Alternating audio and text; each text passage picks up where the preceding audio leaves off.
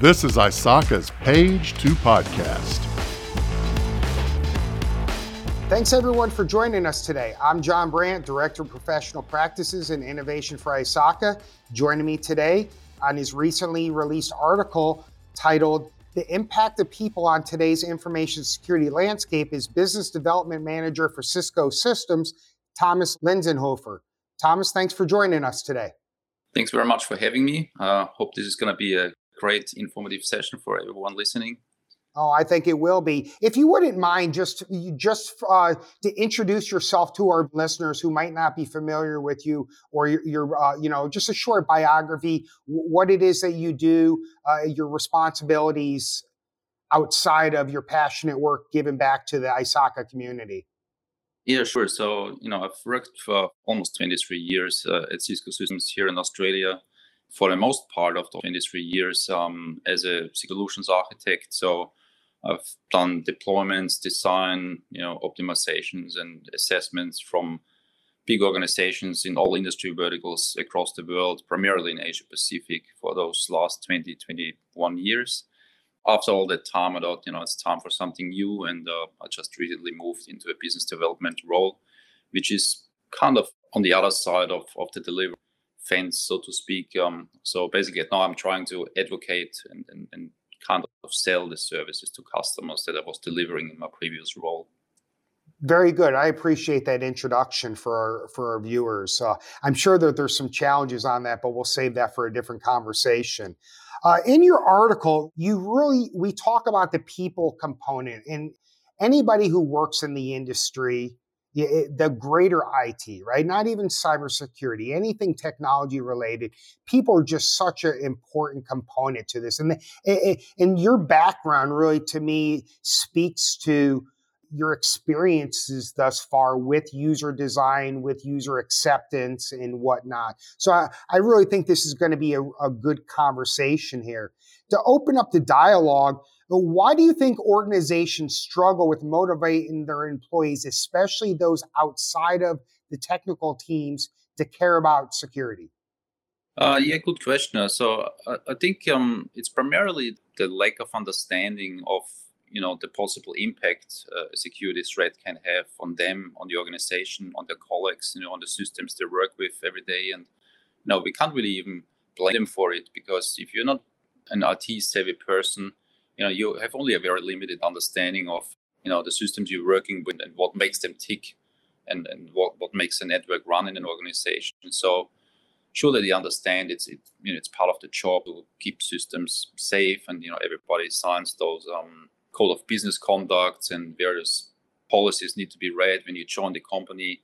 But overall, I would say it's a bit of, it sounds maybe a little bit harsh, but it's a bit of a combination of complacency, lack of awareness, and in parts also ignorance, because everyone is busy, everyone kind of goes on with their day job. They have things to worry about to do their job properly, and for them then to think about, what can or can I not do to keep everybody safe and my system safe? It's for them, it's just an additional burden. And like for an IT person, it might come natural, right? For us in IT, working in IT all our lives, it's kind of second nature to think of those things, right? We don't struggle with the concept of keeping things secure because that's our job.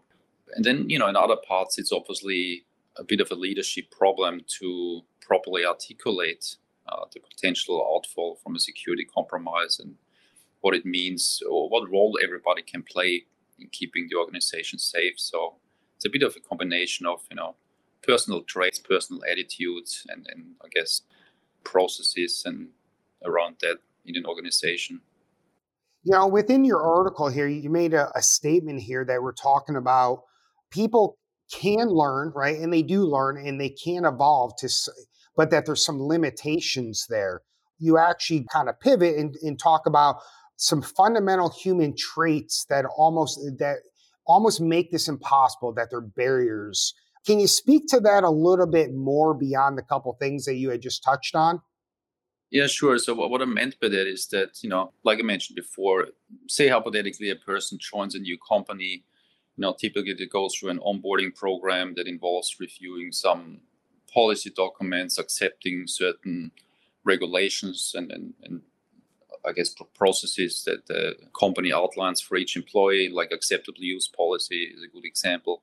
Then you have to go through a certain number of typically online trainings these days that explain how things work, what to do, what not to do, where to log on, and how to escalate things. And part of that is also typically ongoing things like these phishing campaigns and kind of, or supposed to be fun anyway, exercises for employees that kind of teach them in a fun way to be careful about not opening attachments in emails they get from someone that look a little bit suspicious, or clicking on links.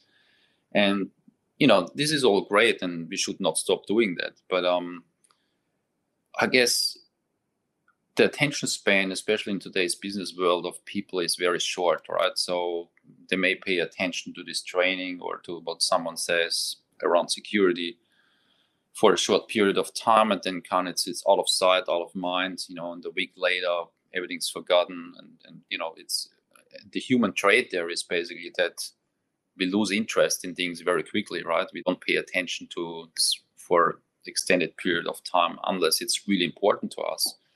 And because, coming back to what I said before, if I get the feeling it's not affecting me personally, my life, my well-being, for instance, a security compromise or incident, then in the people's minds, it's why should I worry about it any more than ticking the box here? Yes, I've done this online phishing training, and beyond that, I don't really care because it's just going to cost me time, and what have I got from it, So human behavior that, yeah, sure, we can learn to some extent to generate some overall high-level awareness, but we can't change the fact that people lose interest very quickly in something unless it affects them personally, their life or their well-being, right?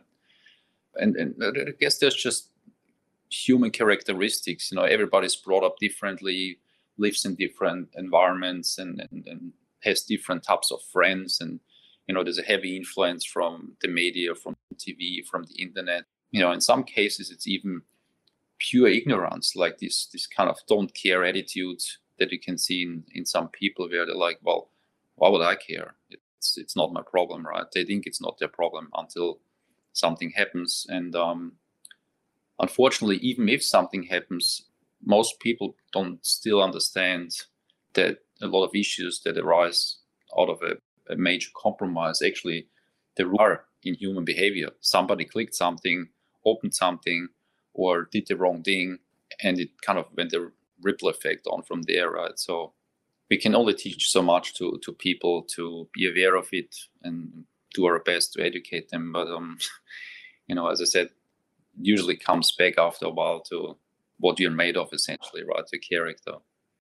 So on that, I'm going to unpack that a little bit, because this is an area that I'm really, I've spent some time in with my background on some of the things, even outside of technology. So we talk about attention span, and I think that's worthy, because I think arguably enterprises don't do a good enough job allocating the time for external requirements, whether it's this kind of training, whether it's an HR training, whatever. It becomes hey, get this done on your free time. So that's more of a systemic issue to me.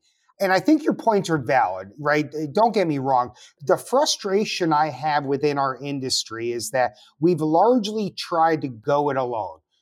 We are a victim, in my opinion, of a lot of self-inflicted gunshot wounds. And I'm going to give a good example here. We talk about phishing training, and there's obviously different qualities of that are out there. The problem is, and again, my perspective is that when we start talking about human performance, human learning, there's a discipline that is dedicated to that, right? Learning and design professionals could actually really maximize in that, instead of it becoming let's go buy the cheapest thing we can do to basically check the box that we did this training, right? Because I think you would admit, you would agree with me that security by compliance never works, correct? That's right. Yeah. I mean, totally valid point that for most companies, unfortunately, a lot of those things that are done, they're checking a box. We can even go as far as saying, and I've seen this many times before, a company might have to do some PCI compliance, right? Or they want to be compliant with some of those ISO standards, 27001, for instance, right? There's many others out there. But as we all know, those, I guess, policies or those standards, they're written fairly high level, right? Very broadly. So by implementing that, there's a lot of things that can be based on interpretation, right? I'd say, well, you need to have a firewall control, but it doesn't tell you to what extent you have to implement this firewall control, right? It's up to the individual, I guess, IT team or security team to then make sure the policies on this firewall are implemented as good as possible to keep things tight, right? But that's where typically things fall apart because, from the top level down, all they care about is, have you met this compliance requirement to implement the firewall? And people will say, yeah, of course, sure, here it is. We bought this Cisco or whatever other firewall, and it's implemented. Whether it's configured properly or not is a completely different story, right? So then a compromise or an attack happens and everybody's surprised by, oh my God, we implemented this firewall. Why did it get hacked? Or what happened with these RPS systems that we bought? Completely overlooking the fact that security, charging by being compliant, doesn't make you more secure, right? It's just ticking a box. And it's the same in the people space with not paying enough attention to people's skills, people's, I guess, awareness. It goes on from there. So, but like it's outlined in my article, that I think in the technology space, there's a lot more focus on doing the right thing, buying the right products for mitigating this attack and type of, threat. There's a lot of focus on the technology side. Process, I would say, yeah, sure, there's people that focus on those processes. But I think the people side really falls kind of under the table, in terms of the amount of focus that's spent there. So along with that, so my follow-on thing is that, one of the things that we're also plagued by is that we're trying to treat this as a business problem. And by and large, cybersecurity is a business enabler. However, by the time folks ever get into the workforce, all of their bad technology habits are already solidified. Right? We're not doing a very good job with digital literacy in its infancy, right? What I find, and I'd be interested in your thoughts here, is that most of our youth and those that are joining the workforce at the beginning of their careers, they simply want to be consumers of technology. They lack some of the understanding of the implications. They're looking at it, it's a tool. And by and large, technology is a wonderful tool. However, as a tool, though, there's risks that you and I are fully aware of, right? That span both security, privacy, a number of other different things that are out there. So, and it's not necessarily our problem to solve because it's bigger, but the burden falls on us because the information security function is largely charged with changing user behavior, right? At the end of the day. Perfectly right. And unfortunately, I think there's no real good answer for it to tackle that, because typically, as you know, think about the university as a classic example. Lots of young people, thousands of them, right, consuming various resources that the campus provides, hopping onto the network with any device they really purchase themselves, right? The university generally doesn't buy, a notebook or a mobile phone for them. So, university is a classic example where the IT department or the security people, their biggest concern is how can we make this secure possible without relying on the user to do the right thing, because they don't, right? I mean, young people, especially in the university, sometimes they're bored. They try to get into something or hack into something. Yeah. So that's where the technology comes in that is supposed to help us combat or mitigate some of those threats. So basically users not doing the right thing, right? Limiting access to where it needs to be. And, this whole zero trust, I guess, methodology and concepts that are pretty popular right now come into play, where we say, well, don't really care what connects to the network or who it is. I'm going to verify it, and I'm going to verify it all the time. And if you do the wrong thing, well, you're not getting onto the network, right? So you kind of force user behavior with technology, because if people don't get network access, they're going to be pretty annoyed, right? So they will say, well, I couldn't get network access because my device was compromised, or I tried to access the wrong things on the internet and I got kicked off. So that, of course, drives user behavior, but we force it in a way without people understanding why we do it, right? They see it as an annoyance. And I mean, again, there's no easy answer, but what I see, for instance, would be important. Say, give this case that I brought up in this article around the healthcare absolute meltdown. I think if people in that healthcare sector, for instance, and that includes everyone, right? Staff in the hospital, nurses, doctors, etc., if they would be clearly explained in a scenario that could be a 1-hour session somewhere with people presenting a scenario saying, okay, I explain you what would happen if there was a massive attack on a hospital and it takes the network out, the hospital can't internet access, everything's going to be locked down because we have been compromised. And explain them in this scenario, this means you go back to paper-based work. This means you cannot connect any of the machines that are currently supplying sometimes life-essential things to patients. You can't connect that to the network. You will not get paid because the payment systems are down. You will not be able to access any on your work computer because the authentication mechanism has been compromised. Those servers have been basically wiped clean. And it's maybe then that people realize, oh, well, I can play a role here to do the right thing, because I don't want these things to happen. I want to get paid, and I don't want to compromise patient safety. And it's this kind of, I think, walkthrough to people explain in real life scenarios what actually happens if a massive compromise occurs, that it may settle in, at least maybe not in all people's minds, but at least in a large portion of the employee workforce. They begin to understand that it can impact them. So, you talked about a couple things, and everything we've discussed so far has really been has been anchored in soft skills. And there's a data point that came out of ISACA's 2022 State of Cybersecurity, where this year we kind of dug into soft skills.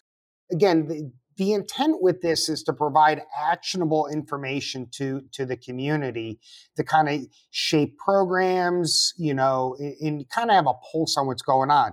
One of the things that comes to mind, that when we ask them specifically about how their organization or, within their context, they viewed a certain list of soft skills, the bottom two is honesty and empathy, right? And at the end of the day, to me, and again, there's some of us that have been very vocal and, and kind of standing on the proverbial desk about how important and almost damning that is, because if we're not empathetic to the business units as well as the users, right, we're never going to move forward, because, those of us that have been in the industry any long in time, swinging the proverbial hammer does not work, right? It just doesn't. Like, we've seen it time and time again where it doesn't work. And there is this level of buy-in that you talk about that's absolutely critical, that we have to be able to communicate them why it matters. In this regard, our workforce needs to always be able to put doing the right thing up front. And second thing is, you got to be able to have empathy and be able to relate to the individual. And that does put a large burden potentially on the info security cell. To me, it's a partnership opportunity with the HR functions, because there are things that you can do that might not necessarily entail going and buy a phishing simulation exercise program, right? Because what we're seeing largely, some of those programs are more effective than others, but you have to be able to catch people off guard, because just going through the exercise, the CBT-based training where you just kind of click through, you and I both know that the average employee is multitasking. They're doing it over lunch, they're checking email, they're playing it in the background. And so the training is only effective as the design that went into it with those safeguards to make sure that you can't skip forward. You have to answer knowledge checks or whatnot within the program to make it very much engaging, right? Beyond that, you had talked about, being able to relate it back to the employee. And I think that's so critical. And in the training world, there's this concept called WIFM, right? What's in it for me? And to me, as you were rattling off the examples, the pay was the one that was like, please say pay, because that's the one that people largely care about, right? If you're not getting paid, you can't process, hey, I want to go on vacation. Like, it becomes a little bit more real to the individual. Do you think if we made them more aware of that, do you think that by and large is going to change behavior? Yeah, I mean, I was just thinking of a simple example, and obviously this is a little bit oversimplified because you always have a little bit more control over your kids than you have over employees, right? Because your kids, they kind of have to listen to you, and if they don't, you still have somewhat right to force them into something. Whereas with employees you can't do that. But I was just thinking, when my kids grew up, and I was working for Cisco for a long time, and I obviously have a various equipment at home to keep my own home network secure, there was always this discussion also amongst parents in the school. Like, what are you doing about keeping the home network safe and to block kids from going here and there? And then and people came up with all sorts of different things like time of the day access lists to block them from going to the internet and block certain sites. And, I tried this too in the beginning, but I came pretty quickly to the conclusion that it's too time consuming as a parent, right? You can't be all the time, every day, updating your whitelist or blacklist, whatever you call it, on where people can go, because internet sites come and go, and then the kids get older, they have to access certain websites to do their study, do some research, and then they say, oh, Dad, I can't access this website. So off you go, try to add some more URLs to this whitelist, and it's not practical, right? And after a while, I thought, you know what, I'm not going to put anything on, right? They can do whatever they want, but I give them a clear explanation of why I don't want them to go here or there, and what if they did, what's the possible consequences. And obviously, I needed to tell them many years over and over again, because the question always comes back, oh, well, why can't they go to Facebook? And why can't they do this? I said, well, X, Y, Z reasons. You can do it if you want. I'm just giving you some advice why it's a bad idea, right? This kind of taking your time over and over again to really sit down with the individual and explaining them the repercussions of certain actions, right? Because like we said, all these programs that are designed, they're good. But what is lacking is giving the employee a real understanding as to why. Why would I do this? Why do I need to do this? And how does it affect me as an individual, right? And the impact may be different depending on where they work on. But, it's also a leadership problem, because like you said in my case study, it was a classic example of the leadership cared just about patient safety. So it's a big drama if somebody in a hospital falls down and breaks a leg, but it did not understand the impact of a compromise on a healthcare network, because then it's not just about broken legs, it's about everybody being offline in the hospital. That is a much bigger impact. So because the lack of understanding in the senior leadership team of security, they didn't place enough importance on that. And then if it lacks leadership in that level, you can imagine what happens further down, right? Because further down, then there's also not the right people in place on the mid-level management level. Also lack of security understanding. And before you know it, in the organization, you have nobody really driving security in any shape or form, right? So obviously, all they do is tick the boxes to meet some regulation and some audit. And it goes on from there, right? And that's what I kind of highlighted as collateral damage, where you can sort of deal with an issue or a weakness in one area, because if the other areas have a better security posture, so to speak, it can compensate a little bit for the weakness in other areas, right? But if you have lack of understanding in senior leadership, lack of skills further down, lack of staff, lack of policies, lack of processes. Before you know it, it all comes together, and all it needs is one area being compromised, and the whole thing falls apart. And this is exactly what happened in that case. So I wanted to highlight that this kind of exercise of understanding collateral damage, I think organizations are not doing that enough, or maybe not at all, right? To sort of say, hey, well, what happens if we get compromised? How would our SOC team react to it? Do we have the tools, the processes? Do we have the right skills? How would our staff react to it? What's our leadership? What are policies and processes around it? So it's like a whole ecosystem. Right. And it sounds kind of, people probably think, yeah, of course it is, it's a no-brainer, right? Us in security understand it, but it doesn't work that way in organizations. That's the problem. So, within that response, obviously, you did cover the executive leadership challenge here. And I think one of the things, right, you've worked, Cisco's a large company, right? And I think, one of the things that we have there is that organizational size is highly relevant to this conversation, because the larger the company, theoretically, the more they're better resourced than others.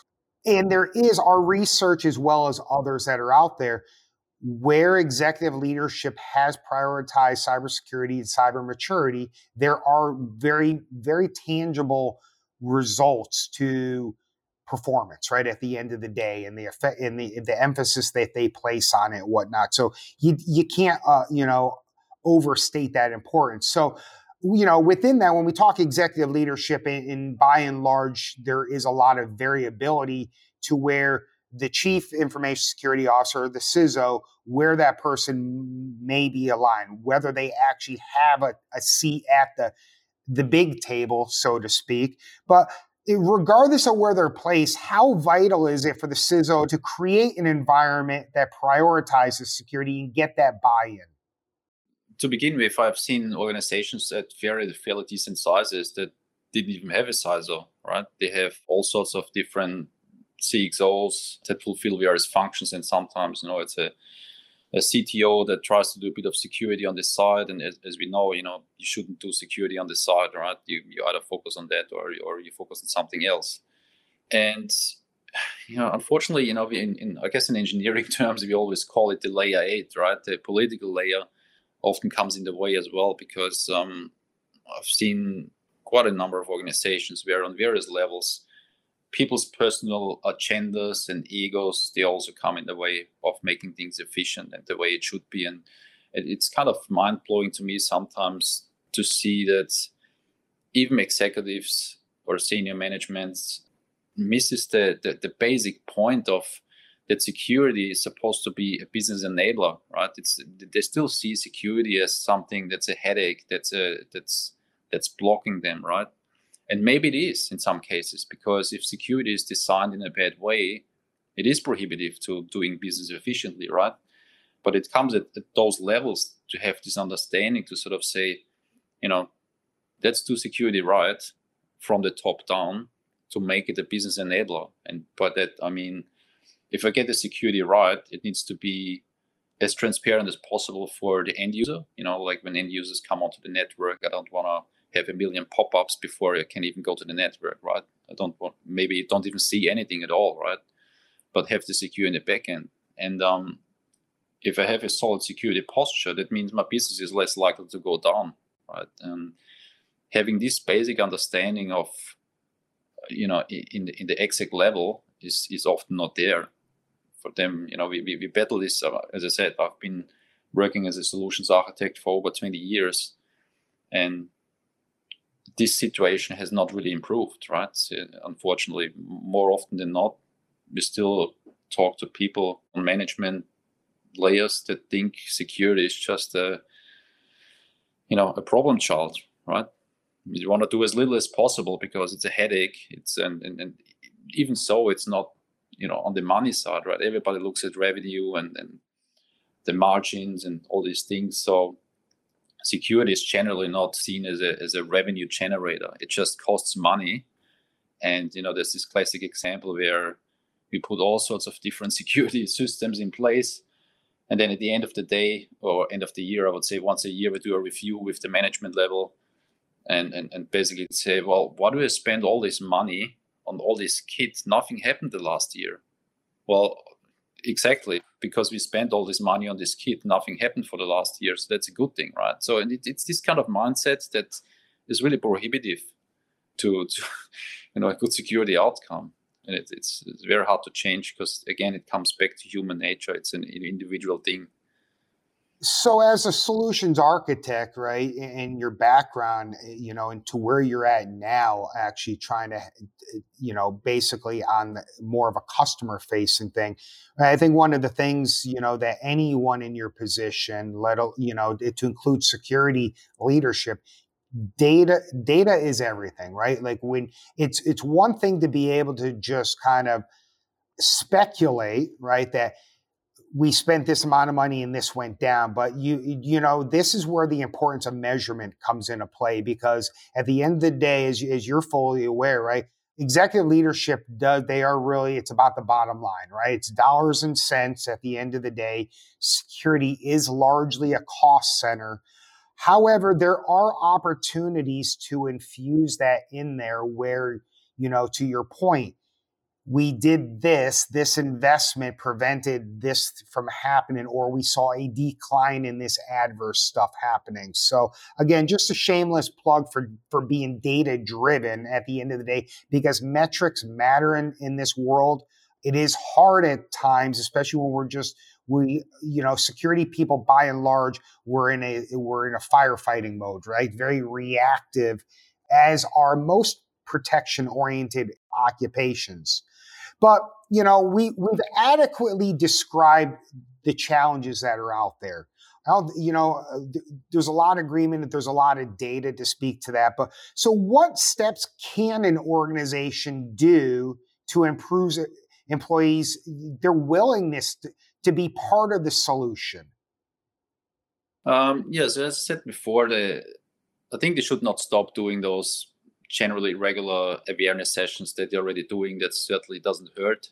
But I think there needs to be a bit more emphasis on making this experience a little bit more personal, right? Even though people are busy, this is always the number one excuse. We are busy, but if you're too busy, then eventually your network's gonna go down if you get hacked because you were too busy to secure it. If you take it down to connect with the people on an individual or I guess on a basic level, with that I mean make them feel important, right? Make them feel they're part of a bigger purpose of the organizations. They contribute value. Their opinion is valued.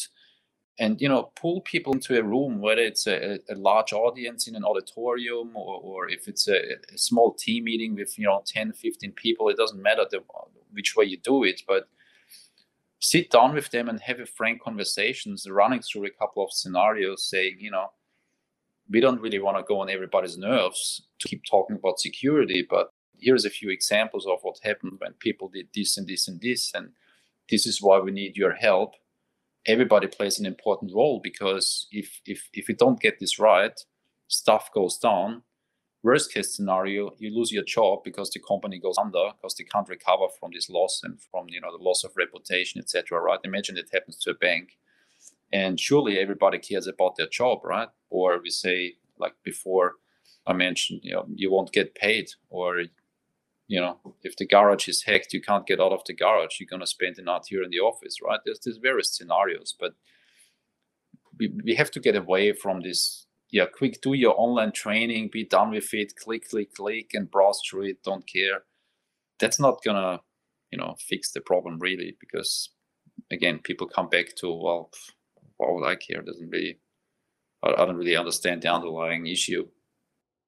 So I want to shift gears here for a second, because there's folks out in industry that challenge this notion that we can solve just the people component. And I'm more in the camp of, just because it's difficult and trying to affect user behavior, you don't just abandon that. But there's a compelling argument out there at the end of the day that people are going to be people, and that's the basis for technical control. Now, whereas you didn't really touch on that because that wasn't the basis of this article, like we were focusing on the people, and I totally get it, but there's this balancing act, and you touched on one thing, right, with your example where you're talking about your kids, and as a parent myself, I've been down that road, and you're absolutely right. It wasn't scalable for a family. It's sure as heck not really scalable in the workplace, chasing the proverbial perfect whitelist or no access list. So I really welcome your thoughts as we kind of wrap this up here as to what's that sweet spot between the technical controls and the nexus of the human behavior. With your background, do you think that there's value in bringing the problem set to some kind of small cross-functional working group in a company to say, these are the challenges, these are the potential solutions? Do you think in doing something like that might increase their receptiveness and willingness to kind of be part of the solution, so to speak? Yeah, I mean, like you correctly say, it's a balancing act between people, process, technology, and each of those three I guess areas is really important in their own right? And we can think about this concept been out many years called defense in depth. So on the technology side, we'd have multiple layers of security. If one is compromised, we still have a second layer to help us mitigate the potential attack.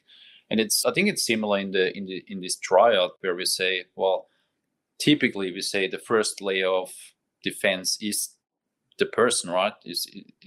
Are the people. Obviously, like we say, we can't guarantee everybody's doing the right thing, and sometimes it's not even intentional. It's a mistake that somebody makes, right? That's where the process and technology should compensate for that, right? And that's important. So I think it's important for organizations to keep doing that, obviously, but I think there should be a bit more emphasis on getting this balance right and not just put everything in the technology basket, right? The processes are typically written fairly loosely in most organizations, what I've seen. And they're typically not up to date, policies and things, they're often out of date, or in most cases, actually, policies may be there, but they are not actively enforced, so that doesn't really help either. Compliance is not checked. I think a working group in whatever shape or form that is may help to look at it holistically, right? To sort of say, let's take these three different areas and look at our strengths and weaknesses in each of those and really make sure we have this defense in depth across people, process, technology, right? So then we can sleep tight, If somebody clicks the wrong thing, okay, it's not ideal. We'll work with that person, see what happened, but be confident that the processes we wrapped around that, which may be what the detection response capabilities of the SOC are, for instance, we are confident they work well, so they will capture that, not to worry. And if they fail, we got good technology that can mitigate some of those problems as well. So it's a balancing act, but I see also if they invest more on the people side, it's probably a lot cheaper than buying a lot of technology kit, right? Because except for time, on people's commitment, it doesn't really cost much to get your team in, maybe once every 2 months for an hour and talk through some scenarios and give them a bit of a heads up what's happening in the industry around security and why we need everybody's help. So I think it's a fairly cheap option that can go a long way.